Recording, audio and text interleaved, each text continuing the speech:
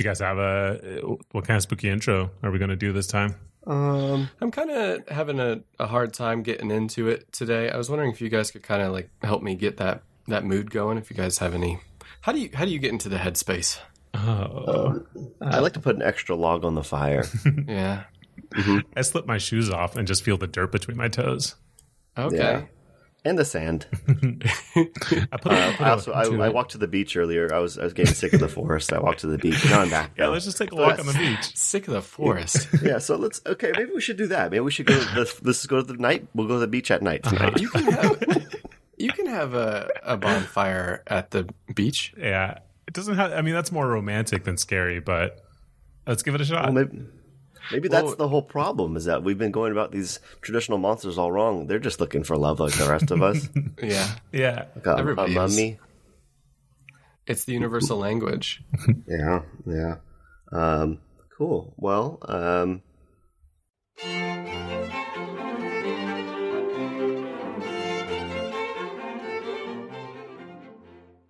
hi everybody, welcome to Story Hell.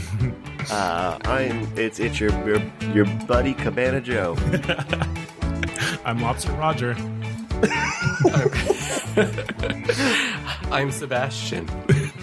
Oh, hello. Can you Kev, can you give us a Sebastian impression really quick? What should I say? Maybe just under the sea. Under the sea. Yeah. Now I'm in the mood. Oh, that's good. Hey, how do you guys want to measure how spooky these stories are this week? Bats out of hell. Bats out of hell are good. I was also thinking, I don't know if this is too gross, but what if we measure it by like what happens in our pants after the story, you know? Oh, cool, yeah. That's funny. Like, I was thinking that almost worded exactly the exact same way. I was like, I don't know if this is too gross, but...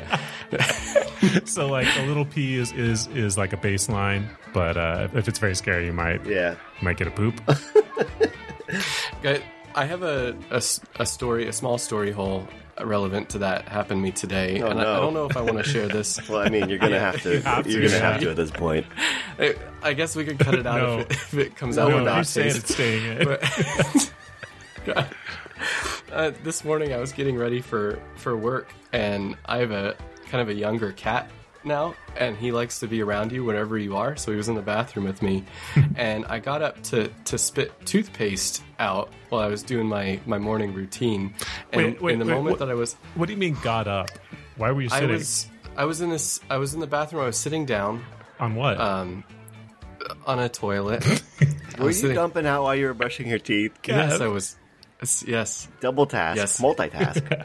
Yeah, I only have 10 minutes. I need to get everything done. It's weird when you're trying to feel so fresh and also be so dirty. Hey, do you ever mess up, though, and you accidentally brush your teeth with toilet paper and wipe your butt with your toothbrush?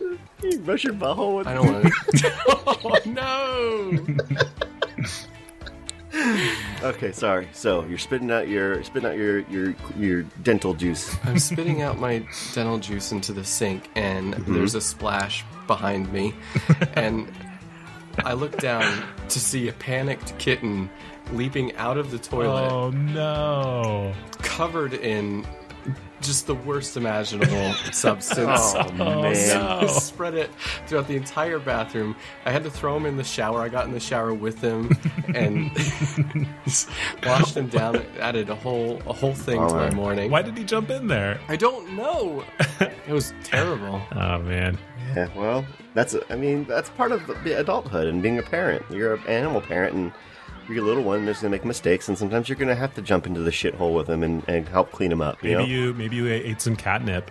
Did you eat catnip? Yeah, well, I mean, it's catnip toothpaste. I don't eat it, but it's part of brushing. Yeah. You do get it in there. And, yeah, and I know that you're a hard brusher, so you might actually had some like open wounds on your gums, and the catnip got in there, right directly into the bloodstream. Right into my bloodstream, and I just went fucking nuts.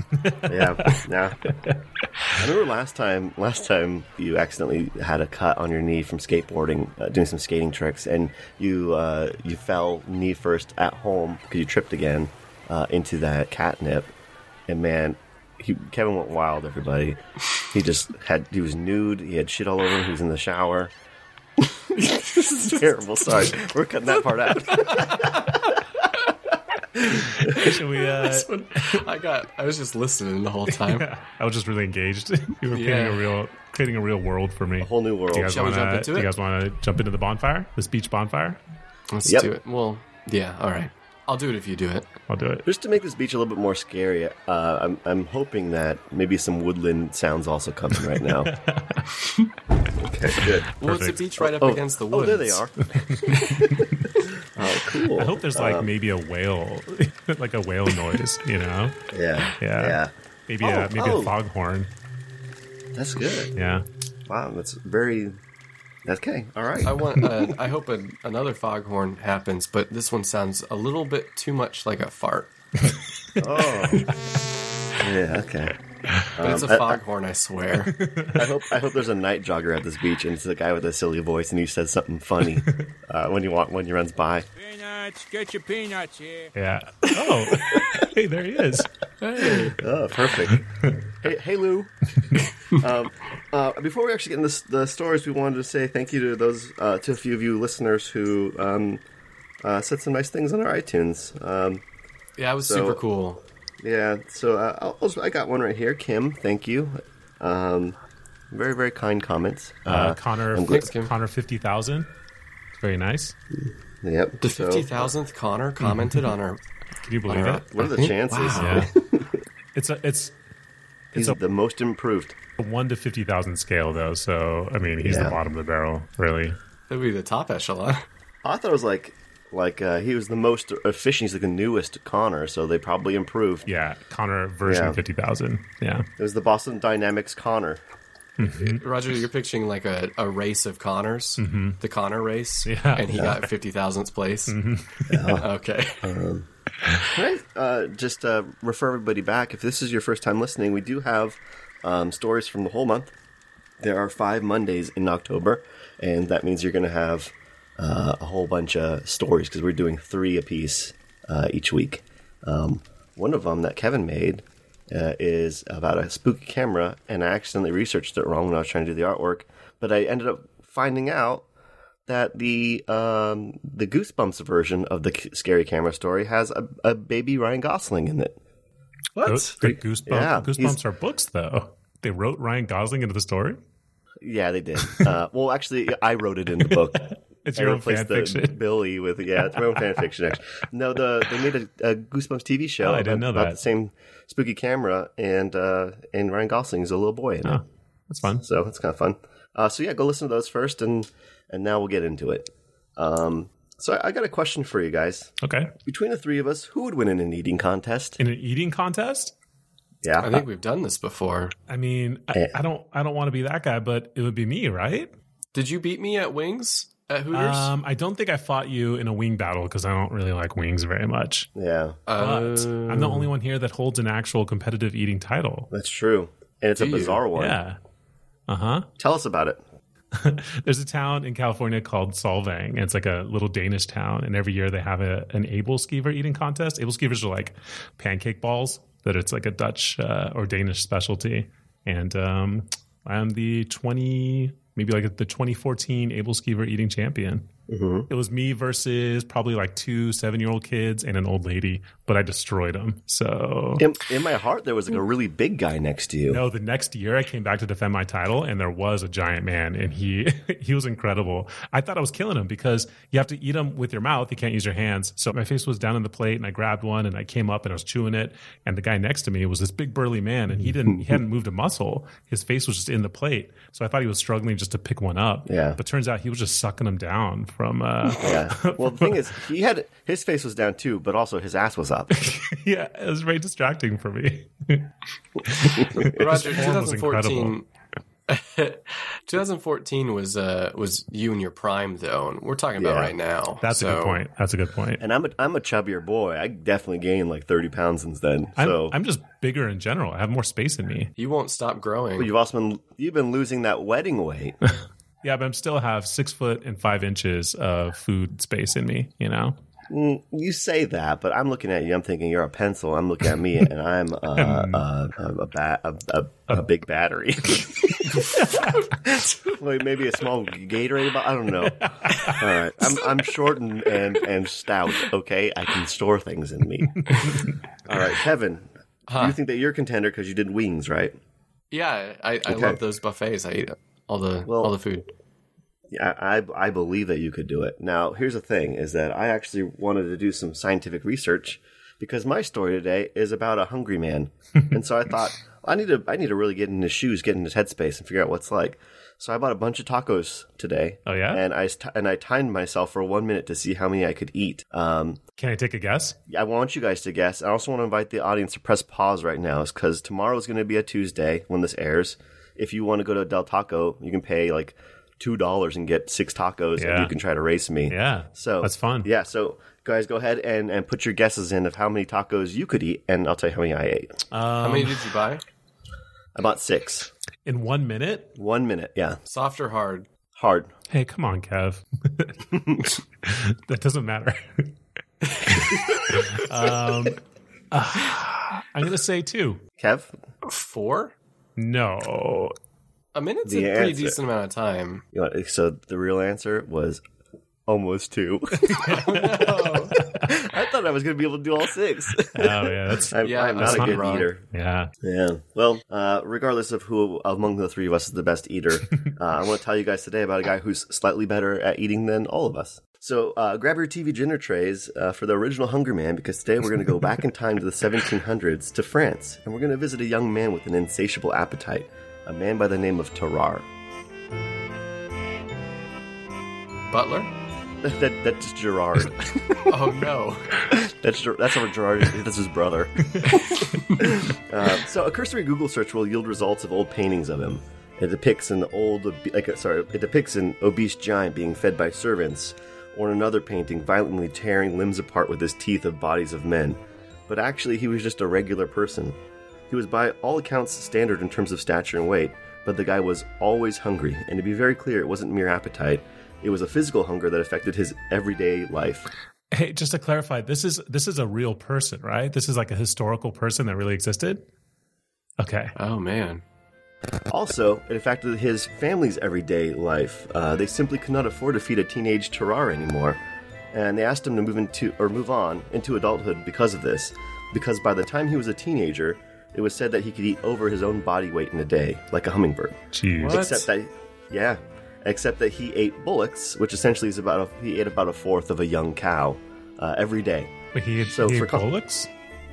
Bullocks is a term for like a young bull or a young cow, cattle. So he just Yeah. ate straight cows? He just ate cow meat, as man. much cow meat as he wanted. And you'll see that the way this goes, he'll just eat anything. But to give this kind of some context for the time, it was the time of the French Revolution, and if you weren't part of the church or the nobility, it means that you made up the majority of the population that was A, really poor, B, really angry, because you had to pay taxes, C, you made up the labor force, or D, all of the above. Most of the people around this time overworked, they were starving or drunk because, frankly, they just wanted to forget their problems. Tarare's family had no legs to stand on. They were a lower-class French family, and they couldn't afford to supply 2 cows a week for one person. With nowhere else to go, he resorted to a gang of street thieves and prostitutes who took him in, and he began to steal food and money to buy food. And let me walk you through this. So you're a recently abandoned young man, you're 17, you're on the streets wearing tattered rags for a vest.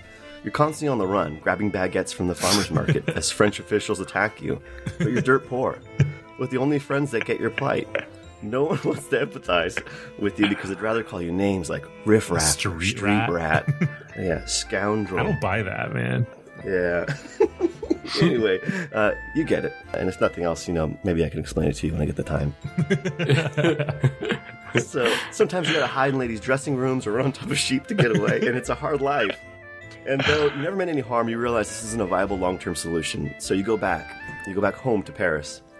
At this point, Tarare is independent. He gets the picture fully. But clearly a life of crime isn't for him. So now he wants to live the life of kind of a snake oil salesman or a charlatan, and so he turns to entertainment. So he naturally joins the circus and becomes the man of 1,000 stomachs. Whoa. Yeah, that's not really he doesn't have a name, but I figured That's very good. I'll put Echo on it, and I wrote that myself. So he's eating corks and snails and you name it. An entire basket of apples? Yep. Handful of rocks? Sure. Signed poster to LeBron James? Absolutely. Yeah. Hey, if you joined the circus, what would your name be? You wouldn't be the man of 1,000 stomachs. What do you think your name would be? The keeper of hours. What does that mean? Oh. Well, you're gonna have to buy a ticket and find out, little man. Kev, I think you would be probably like the man of 10 fingers. Yeah. You know? No, Kevin's Stinky Pablo. Oh, no. I'd pay so much Actually, money to come see Stinky Pablo. Yeah. I don't get any of it, though. It goes straight up to the big wigs. Well, yeah, but, at least you don't have to live on the streets trying to rob baguettes and jump on sheep and stuff. Yeah. What would you be, Raj? Probably world's softest man. Is that like a figurative or a literal? Buy the ticket, find out. Yeah, okay. Maybe we should join each other, make our own circus. Yeah, we should.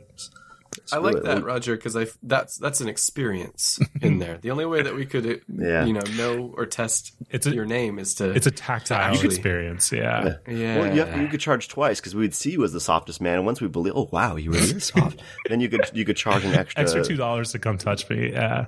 Yeah. Mm-hmm. Yeah, that's good. Cool. So Tarar is just like eating everything then, huh? He's eating anything and everything. He'll take suggestions. People will actually. He'll eat snakes, live snakes. But he actually likes it. He likes eating snakes and lizards. He's just like a mouth maniac. He'll eat anything. So has he ever ate the most dangerous of games? Connect 4? Human? Yes. Yeah, Connect 4. Is that pizza flavored Pringles? Well, I guess we'll find out. Stay tuned. So he's built up a solid routine, and the crowd's eating him up. But then he clogs his gully works. He had a severe intestinal obstruction, and he actually was carried by his fans to the hospital. Whoa. Yeah, while he was there, they just gave him like hella laxatives, and then they waited until he Mount St. Helens them, and he just dumped out like crazy. Was it just like a cartoon garbage can, like fish skeletons and an old boot in a tin can coming out? Yeah, it lasted for a solid like 5 to 10 seconds, and he was like lifted off the floor. Is that real? Yeah. No. But no, he definitely had a dumptacular explosion, but it wasn't like he wasn't lifted off the floor or anything. Can you imagine trying to shit rocks? Yeah, that's so good.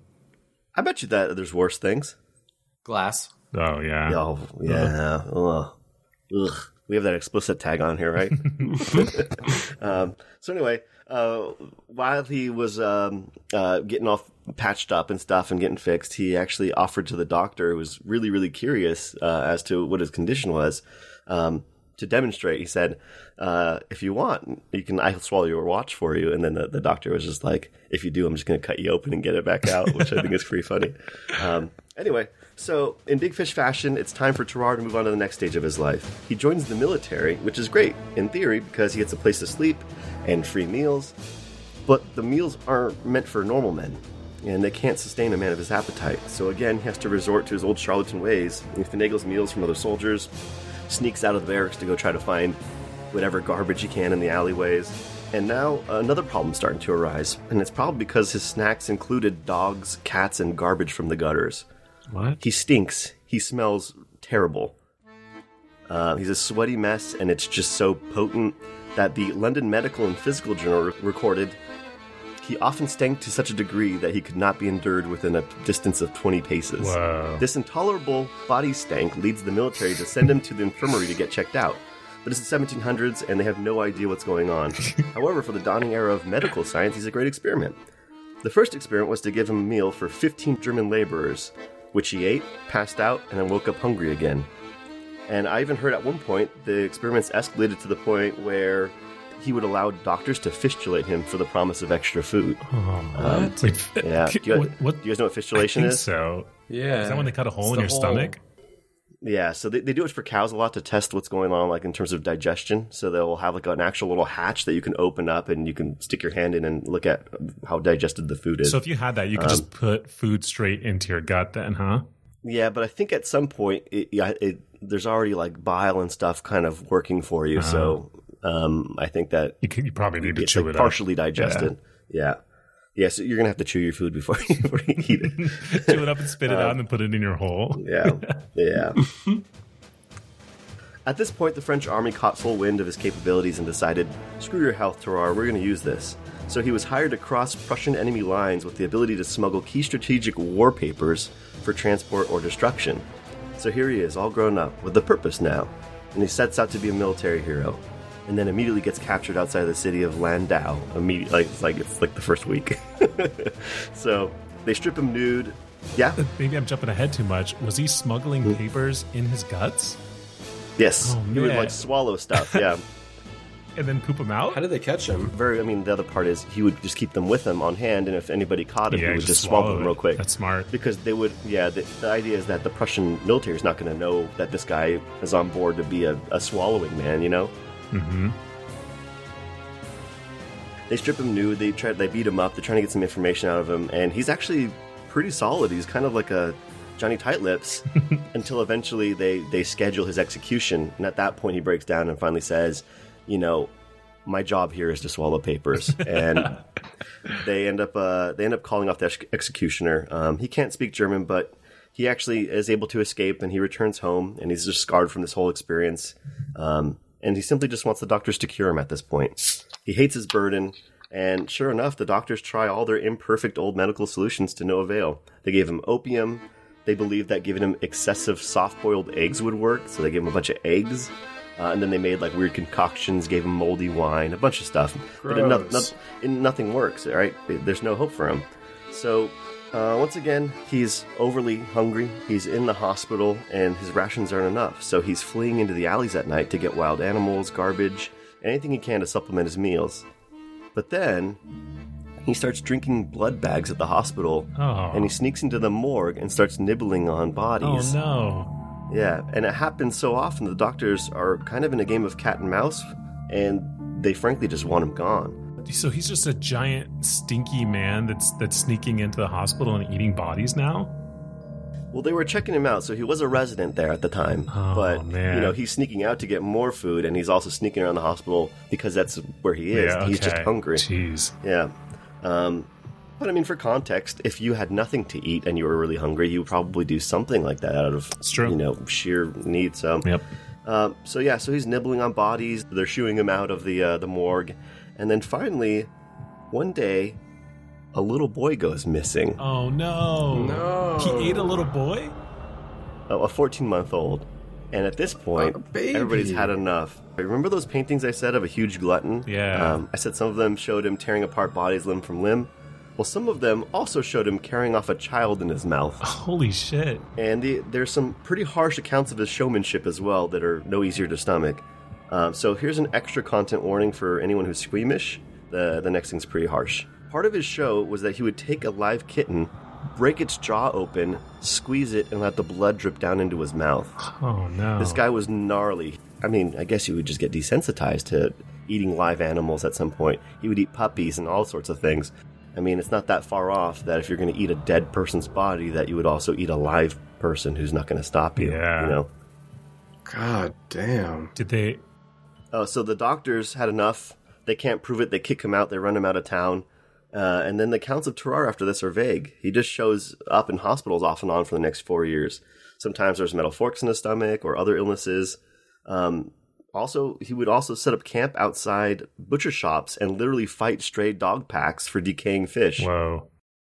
And then he eventually died of super diarrhea. He also had pneumonia, to be fair.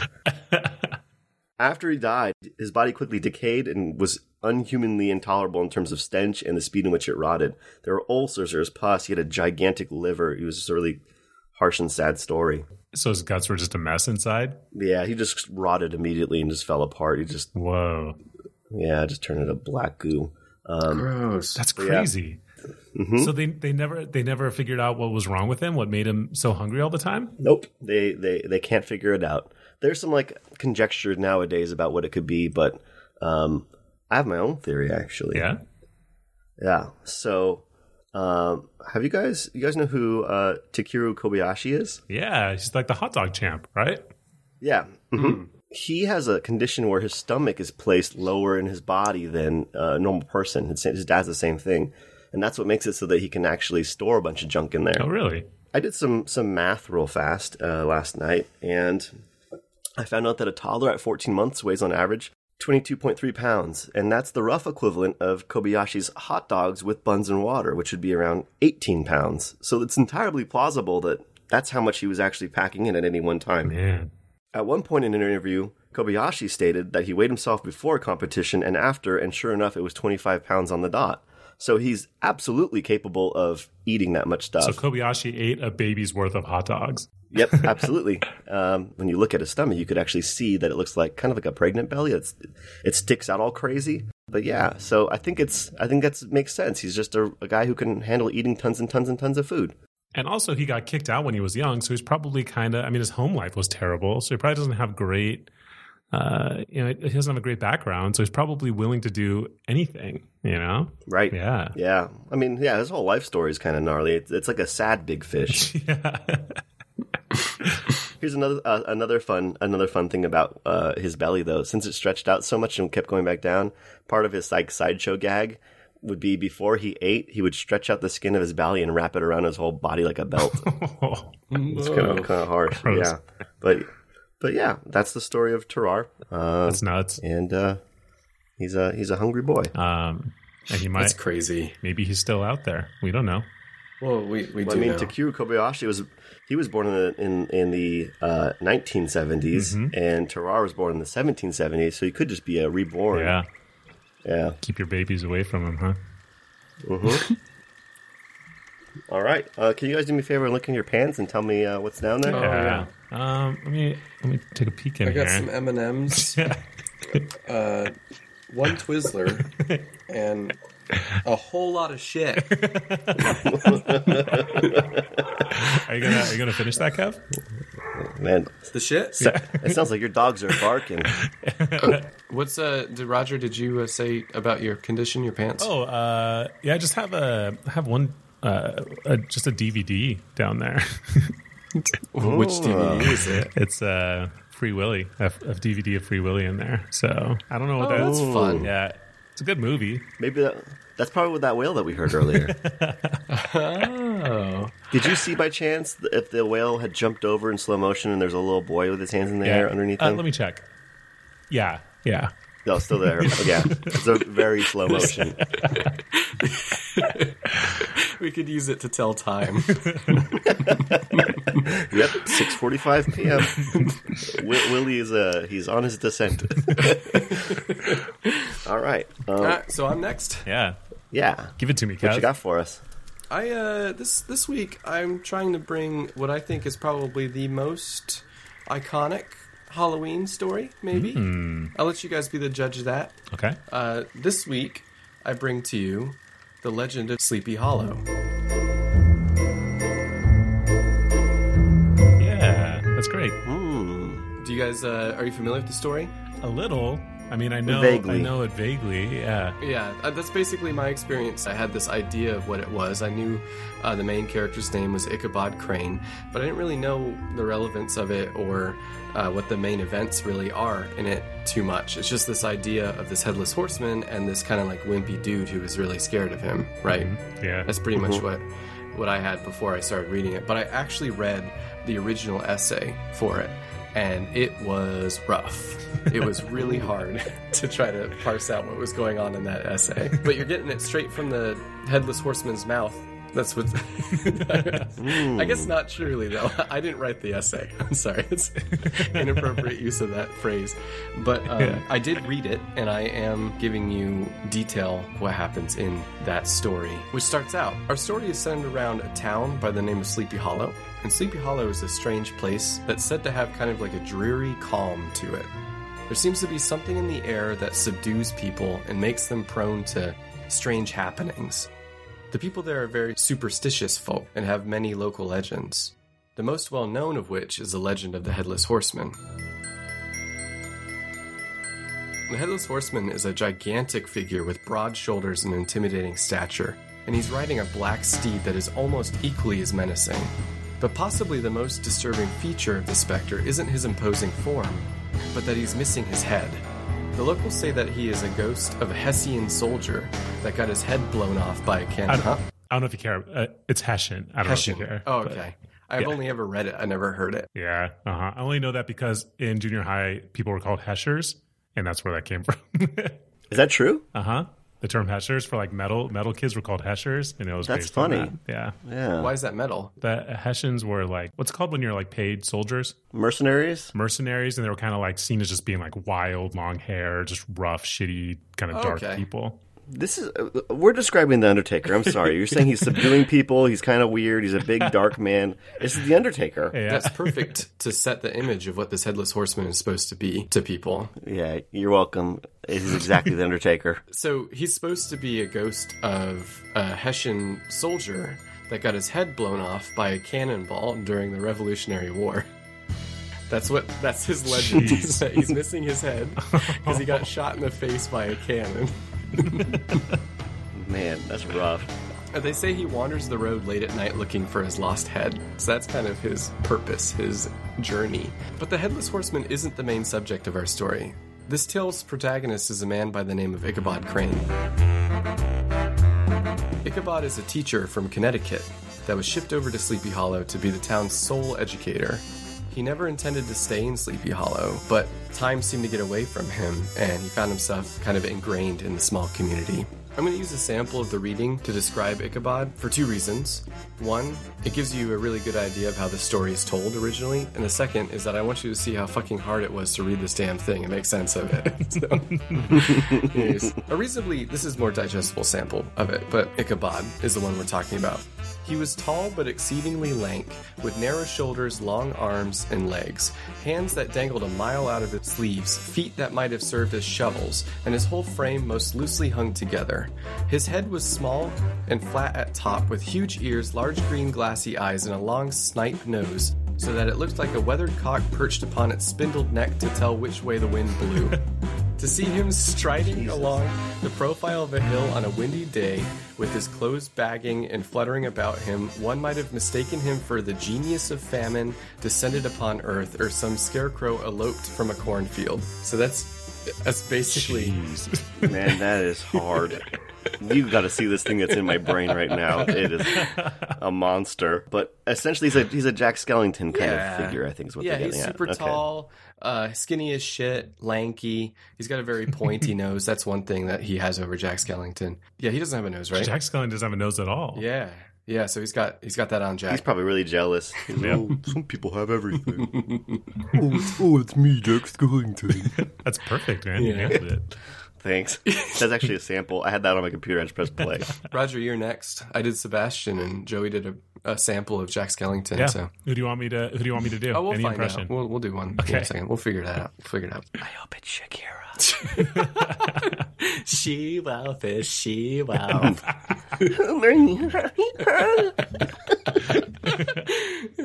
That's what Ichabod looks like. But how about his character? He was a very frugal man. He did not make enough from his teaching job to make ends meet. So to supplement this, he would wander from house to house, staying there for about a week at a time.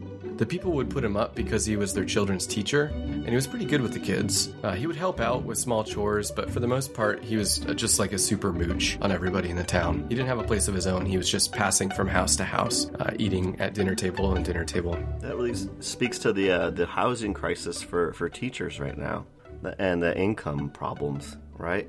In Southern California. Top 1%. Yeah, those fuckers. I feel you, Ichabod. He used his position as a teacher for a lot of things. Like he would walk the kids home if they had hot sisters or moms that were good cooks. A dirty dog. They used the opportunity to schmooze or get some free food. So, not the best of dudes. Kind of interesting that he is our protagonist. You would think based off of his description that he was not very popular with the ladies. Yeah. Actually, the opposite was true. He was one of the Really? he was one of the only well-educated people in the small town, and with that carried an air of sophistication. The woman ate it up. Being with him was an experience that they don't often get from the farmers in town, and he was able to charm pretty effectively. He also was well versed in town gossip, which made him very fun to talk to, because he was always schmoozing with different people. Ichabod was also one of the best singers in the town and would lead the church songs with his students each Sunday. He took a lot of pride in his position and would fight to be the loudest of the bunch, so you'd hear him above everybody else. Singing over all the kids. Singing over all the I hate kids. this guy. He's the worst. Yeah. He probably goes to Denny's and like enters those competitions that are for like 8 and below. Yeah, like the drawing Totally. contest, like a coloring Yeah. contest. Yeah. Yeah. One of Ichabod's favorite hobbies was to learn about witchcraft, and he was a firm believer in it. He was a very superstitious person and could be frightened very easily. Whenever there were tales to be told about ghosts or ghouls, he would just eat it up. This story is going to have 3 main characters to keep track of. The first and most prominent one was Ichabod. The second character you should know about is Katrina. Katrina is an 18-year-old daughter of a well-off farmer. She is beautiful and very particular.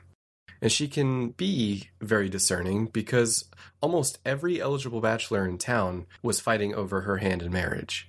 Rivalries and alliances formed over the best tactics to court her, and so she was really in no hurry. But the most intimidating of her suitors was a man by the name of Brom Burnt.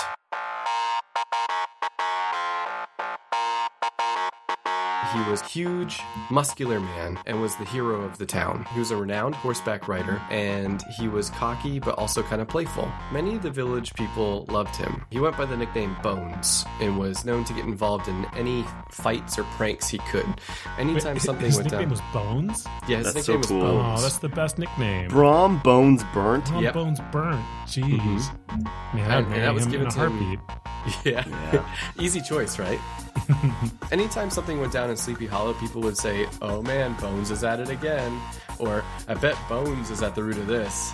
I have a quote from the reading used to describe Bones when he's introduced, and it goes, "Bron Bones was the umpire of all disputes, setting his hat on one side and giving his decisions with an air and tone that admitted of no gainsay or appeal. He was always ready for either a fight or a frolic, but had more mischief than ill will in his composition, and with all of his overbearing roughness, there was a strong dash of waggish good humor at the bottom." That's Brom. Hey, do you guys think I have waggish good humor? I'd like to think so. Thanks. I think you're probably the Brom of this episode. I wish, If you man. could- He sounds great. we could settle it though with an impression. Hey, ladies. Oh, It's me, Bones. That's Brom for sure. Yeah. Waggish all over that. Basically, what that was saying is he would get involved in all conflicts and would be unwavering in his judgment, essentially. Just kind of like puts his nose in stuff. He was either fighting or playing, pretty much, but he wasn't a bad dude. He didn't do it to be a jerk. He did it because he was kind of playful. So people liked him for the most part. But he was kind of that typical bully, you think of, the big dude that's always putting his, spin on everything and getting in people's business. Yeah. One day, Ichabod was invited to a huge party being thrown by Katrina's family, and when he arrived, he immediately fell in love. But he wasn't in love with Katrina. He was in love with her money. Oh, house I thought he was was in love with huge. Brom. Oh, that would be excellent. Yeah. No, he was in love with her standing and her money. Her house was huge. There were all kinds of tasty treats and expensive ornamentation.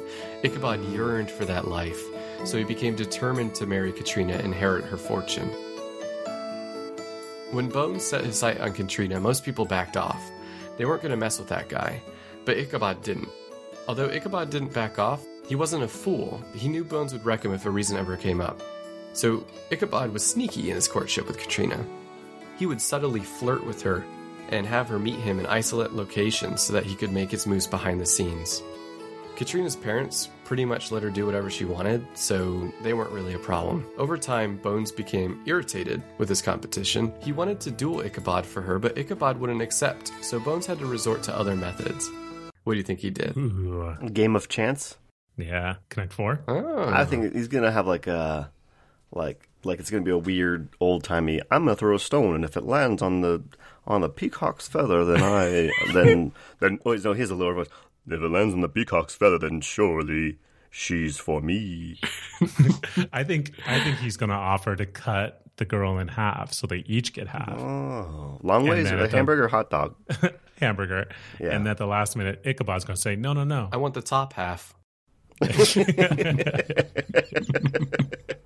These are very good guesses, but what actually happened, his big idea, his counter to Ichabod not being willing to fight him is a prank war, baby. Oh, wow. That's great. Bones and Yeah. his buds plug up the chimney to the schoolhouse so that the smoke backs up and makes them all evacuate. Then Bones breaks into the school at night and made it all, and I quote, topsy-turvy in there.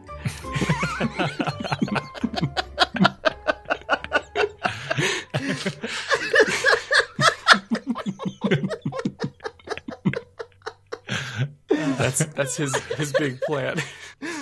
Joey, get ready, dude. This month for April Fools, for Halloween, I'm gonna sneak in your house and make it all topsy turvy. Oh, good. I'm gonna sneak into yours. I'm gonna get up there and make it all wild and wacky.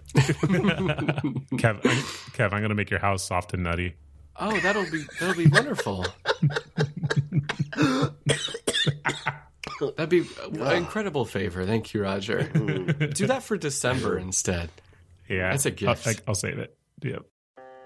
When Ichabod arrived the next morning, he was convinced that witches had broken in and used it as a meeting place the night before, because it was just too crazy, and he's very superstitious. Oh, it's topsy-turvy in here. So, Bones not only did his pranks, but he would also take any opportunity to belittle Ichabod in front of Katrina.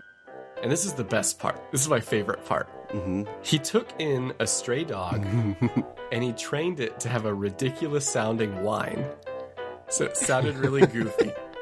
And then he gave it to Katrina in front of Ichabod during one of their singing lessons and said she should learn from the dog instead because he's a better teacher. Oh, dang. It's the weirdest long con ever. It's my I favorite mean, prank. what happens to that dog, you think? Now I'm feeling a little weird about that. Oh, I hope someone keeps the dog. Katrina's got a farm. He's probably just a farm Yeah. dog. Oh, perfect. He went Yeah, up- Cheese learns to love that little wine. Yeah. He's a good It's boy. really funny. Yeah, I give him a cookie. I give him a treat. One day, a messenger came to Ichabod's school to tell everyone that Katrina's family was throwing another party. Everybody goes apeshit. They end up letting school out an hour early to get over there as soon as possible. Ichabod is staying with a farmer and asked to borrow his horse Gunpowder for the event. And Gunpowder is an old plow horse. He's not like a riding horse. He's got two eyes, but one of them doesn't have a pupil. I'm assuming from cataracts. Super bent neck. Yeah, this is a horse past its prime, but he was the perfect horse for Ichabod. And Ichabod got on his best suit, and he got on the horse, and he rode off to Katrina's house. It was the evening when he arrived, and the party was hopping. There was so much food, there was music, everybody was dancing. Bones was there too. He had his typical flock of admirers. Ichabod prides himself on two things: his ability to sing and his ability to dance. The music starts playing, and he just goes nuts. He's swinging around the party, spinning, leaping, grabbing people, skipping. He is into it. People are loving it. Bones is actually pretty jealous at this point. He's killing it. After the party dies down, Ichabod joins up with the group of people kind of standing off to the side and trading stories. And they eventually start to talk about some of the ghost stories and local legends and their experiences with them. The subject of the Headless Horseman comes up, and Bones says that he was chased by him once before, but he managed to keep up and get away from the ghost when he reached the bridge to the church. Once he got to that bridge, the horseman blew up into fire and brimstone. So he made his escape. Most of the stories were very boastful and kind of masturbatory, but the party eventually died down and people started to go home. It was very late at this point, and Ichabod decided to take this opportunity to make his move on Katrina. He proposed. She declined. And he was forced to leave defeated. Poor Icky. Yeah. Or Sticky Icky. Sticky. We've discussed how Ichabod was a very superstitious person already, and the woods at night is one of the most challenging experiences the man could be put through. Every noise was a potential supernatural threat to him. He was hearing ghosts in the wind, goblins in the branches, devils in the leaves. Everything was setting him off. He eventually reaches the tulip tree, which is the spot that people believe the horseman likes to reside. Ichabod is very nervous and is whistling to calm his nerves. There's a brook that crosses the road, and he directs Gunpowder to cross it, but the horse stops in its tracks.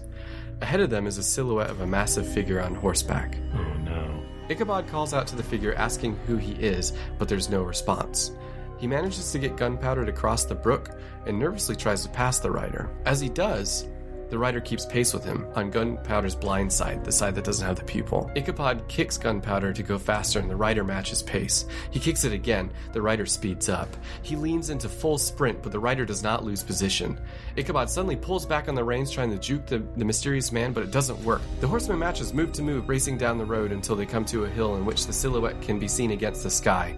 Seeing the silhouette for the first time, Ichabod realizes the rider has no head. This must be the ghost of the Headless Horseman. Oh no. Man, I liked his attempt, though, to pull back because you could try and pit the other horse by Yeah, it was some Fast and Furious, huh? backs. Yeah. If he hits the back right leg with the left front of the horse's mouth, he'll just spin all out and go off the ravine.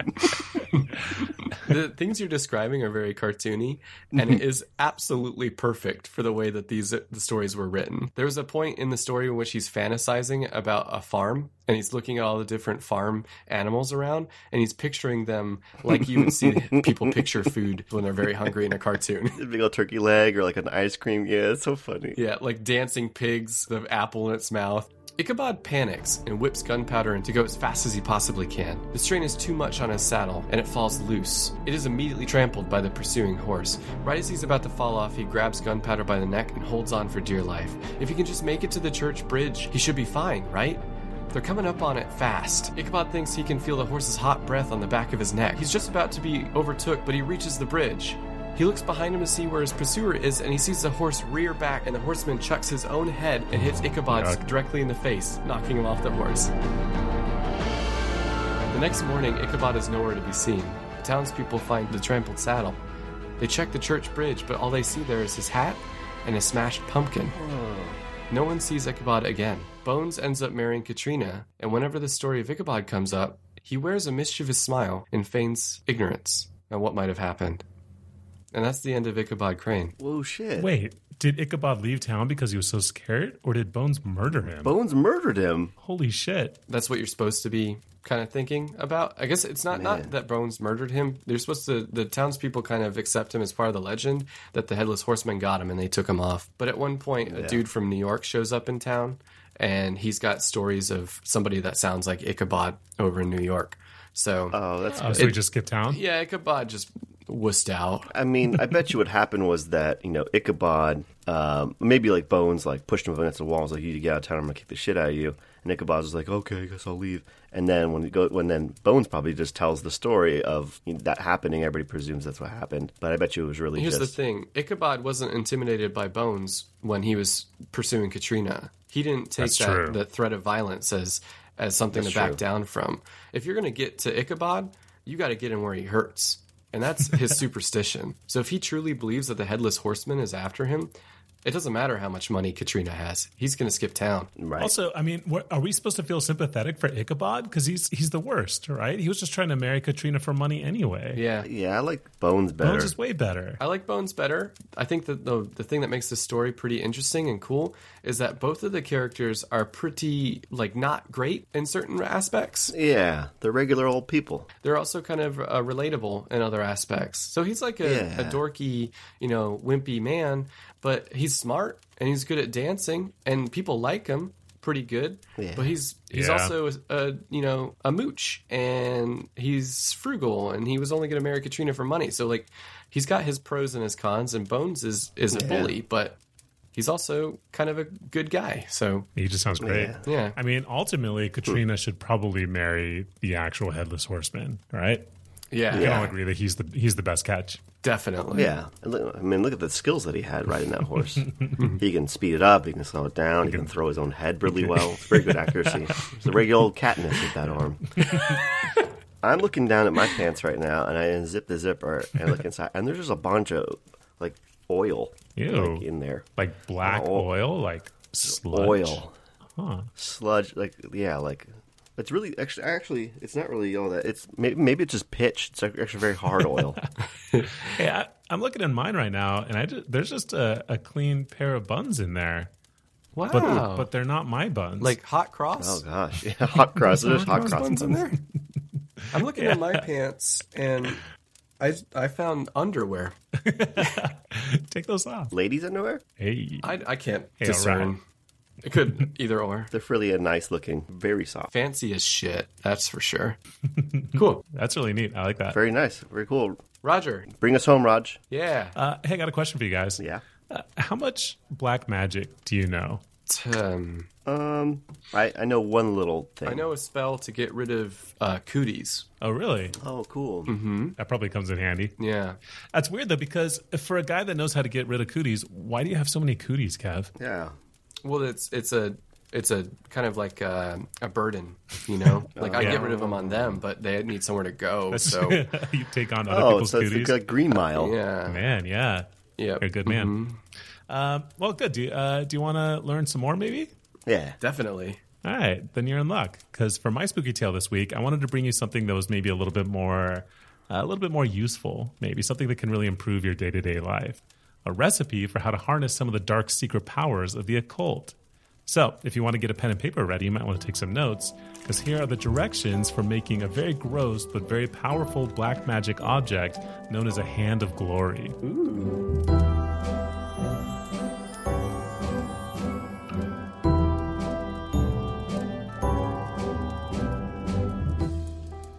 I'm trying to find a pen. I got some pills. That'll work. Okay. Just cut your finger and use the blood. Okay, here we go. Okay, to start with, I just want to preface this by saying that this is real stuff. I mean, the powers are questionable, but the recipe and the history of this is definitely real. I'm getting a lot of this info from a couple different sources. One is a book called The Book of Legendary Spells by L.B. Wright that was given to me by our friend Vin. So, hi, Vin. Hey, Vin. Hi, Vin. And a lot of the other stuff is fleshed out by passages from a couple really old European grimoires.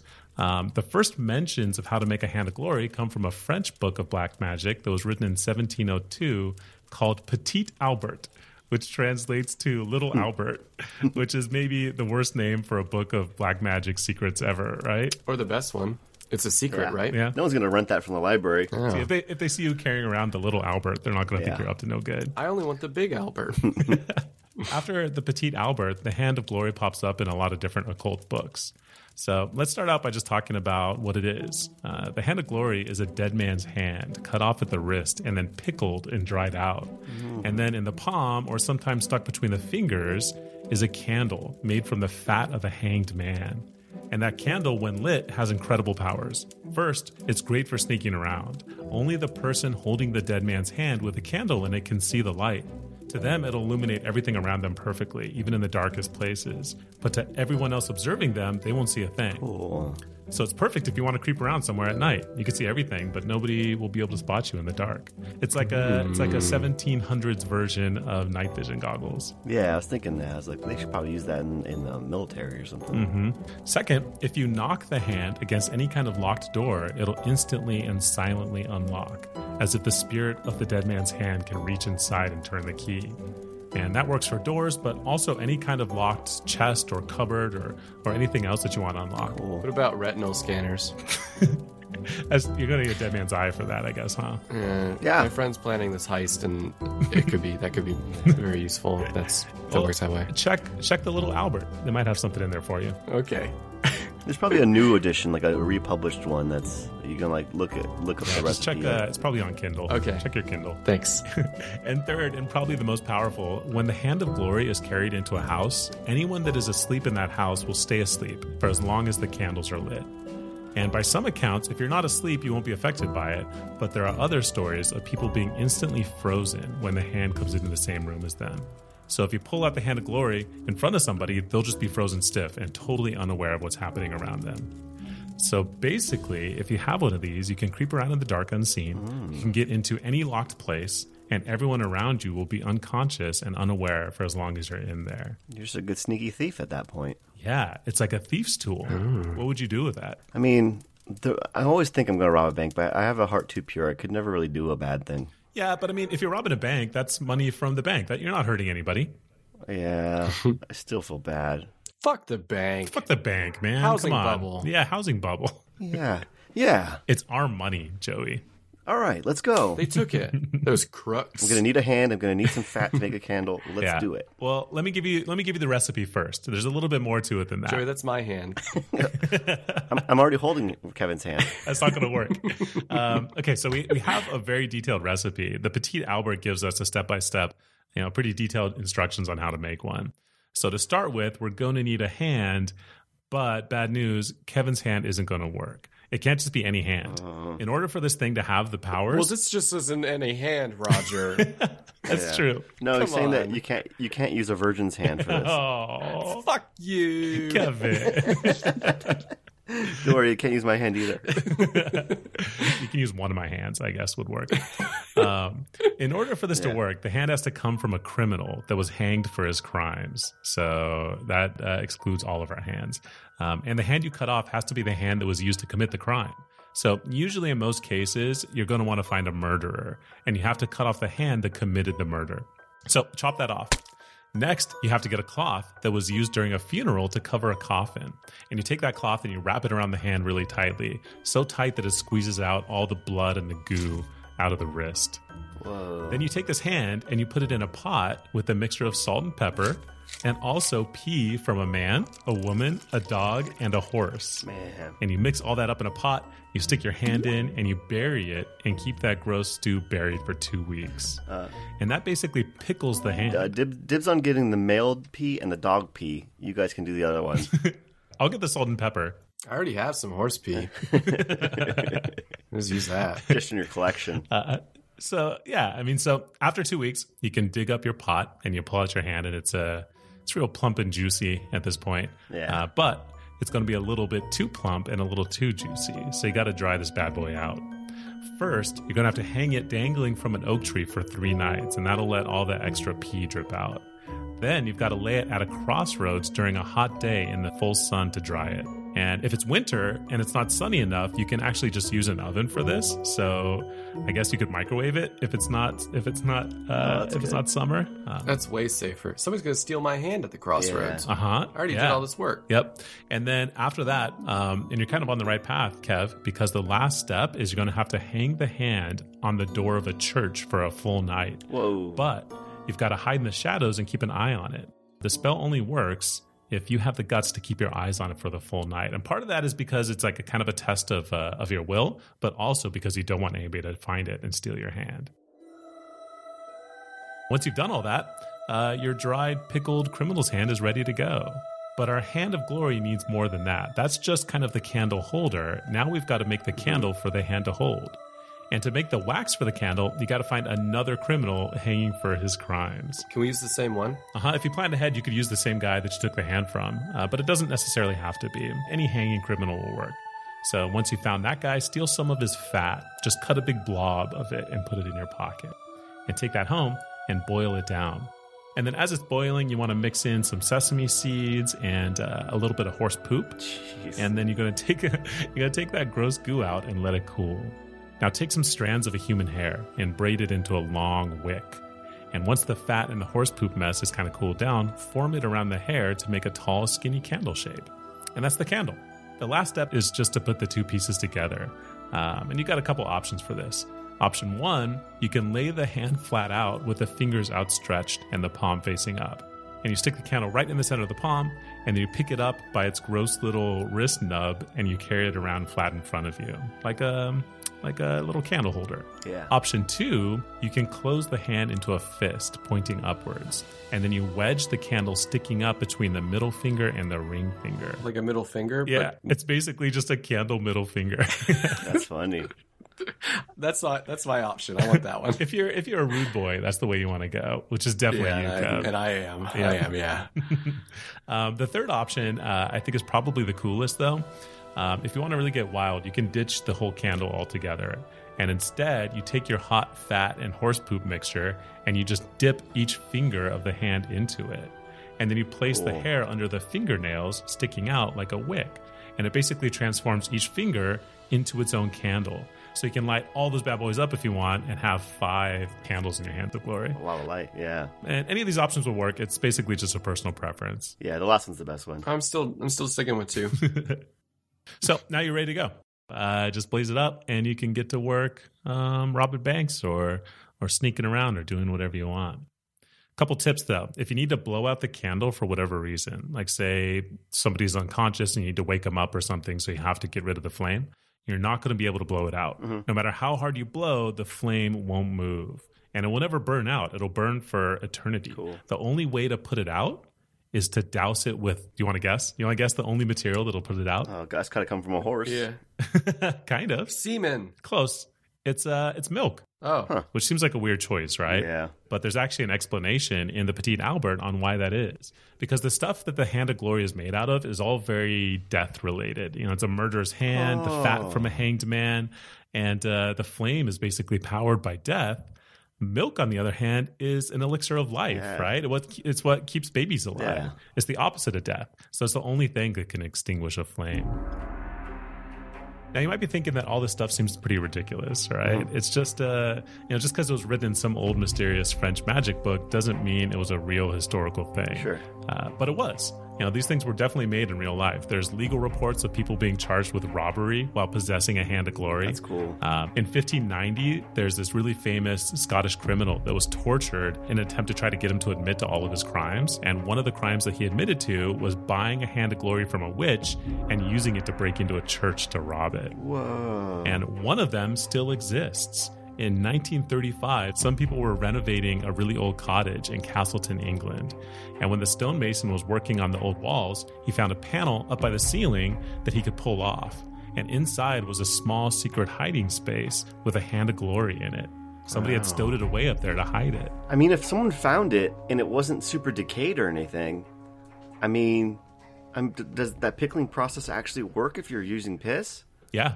Weird. Yeah, it's clearly super old. It's the skin's all white and kind of shrunken in, but it's basically mummified. The process for creating the Hand of Glory preserved it really well. That's really cool. After they found it, they gave it to a British museum called the Whitby Museum, and it's on display. You can go see it.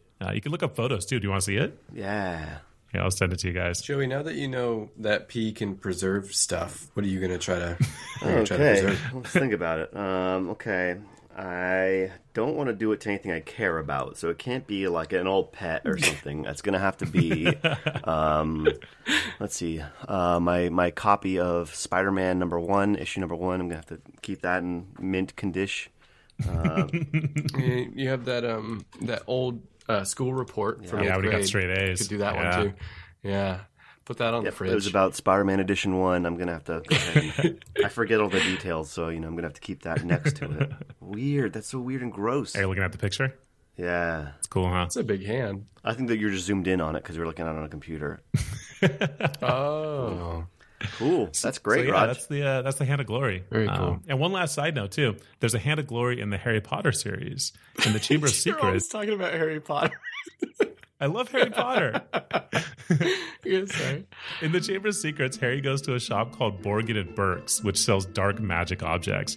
And one of those objects is a Hand of Glory. In the movie, he goes up to a pillow with a hand on it, and he pokes it, and it grabs his hand, and that's pretty much it. But in the book, Draco Malfoy buys the Hand of Glory and uses it to sneak around Hogwarts in the dark when he's trying to assassinate Dumbledore. Wow. So, cool Harry Potter Cool. connection. Yeah. Huh? Thanks for that weekly Potter fact.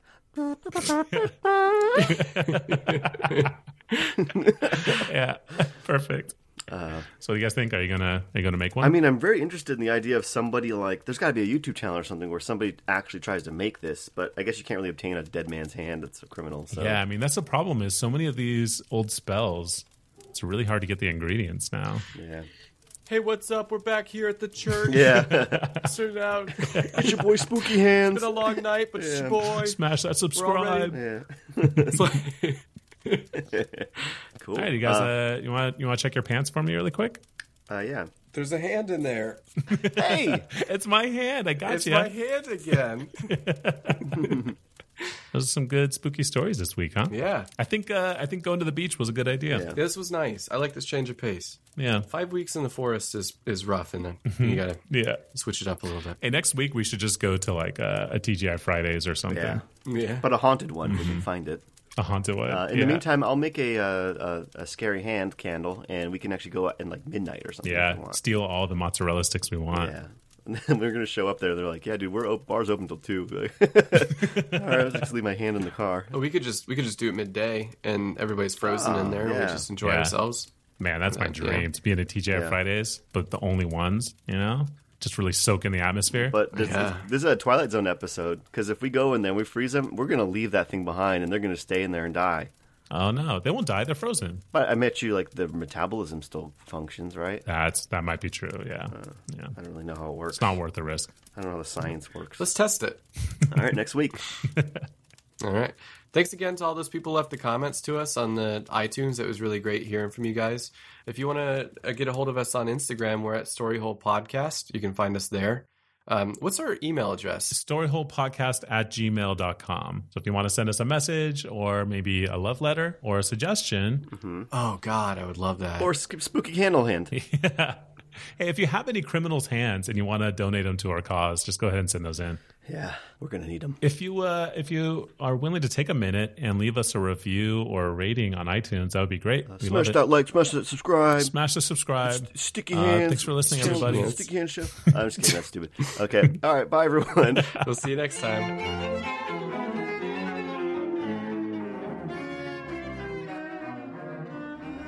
Ha ha ha!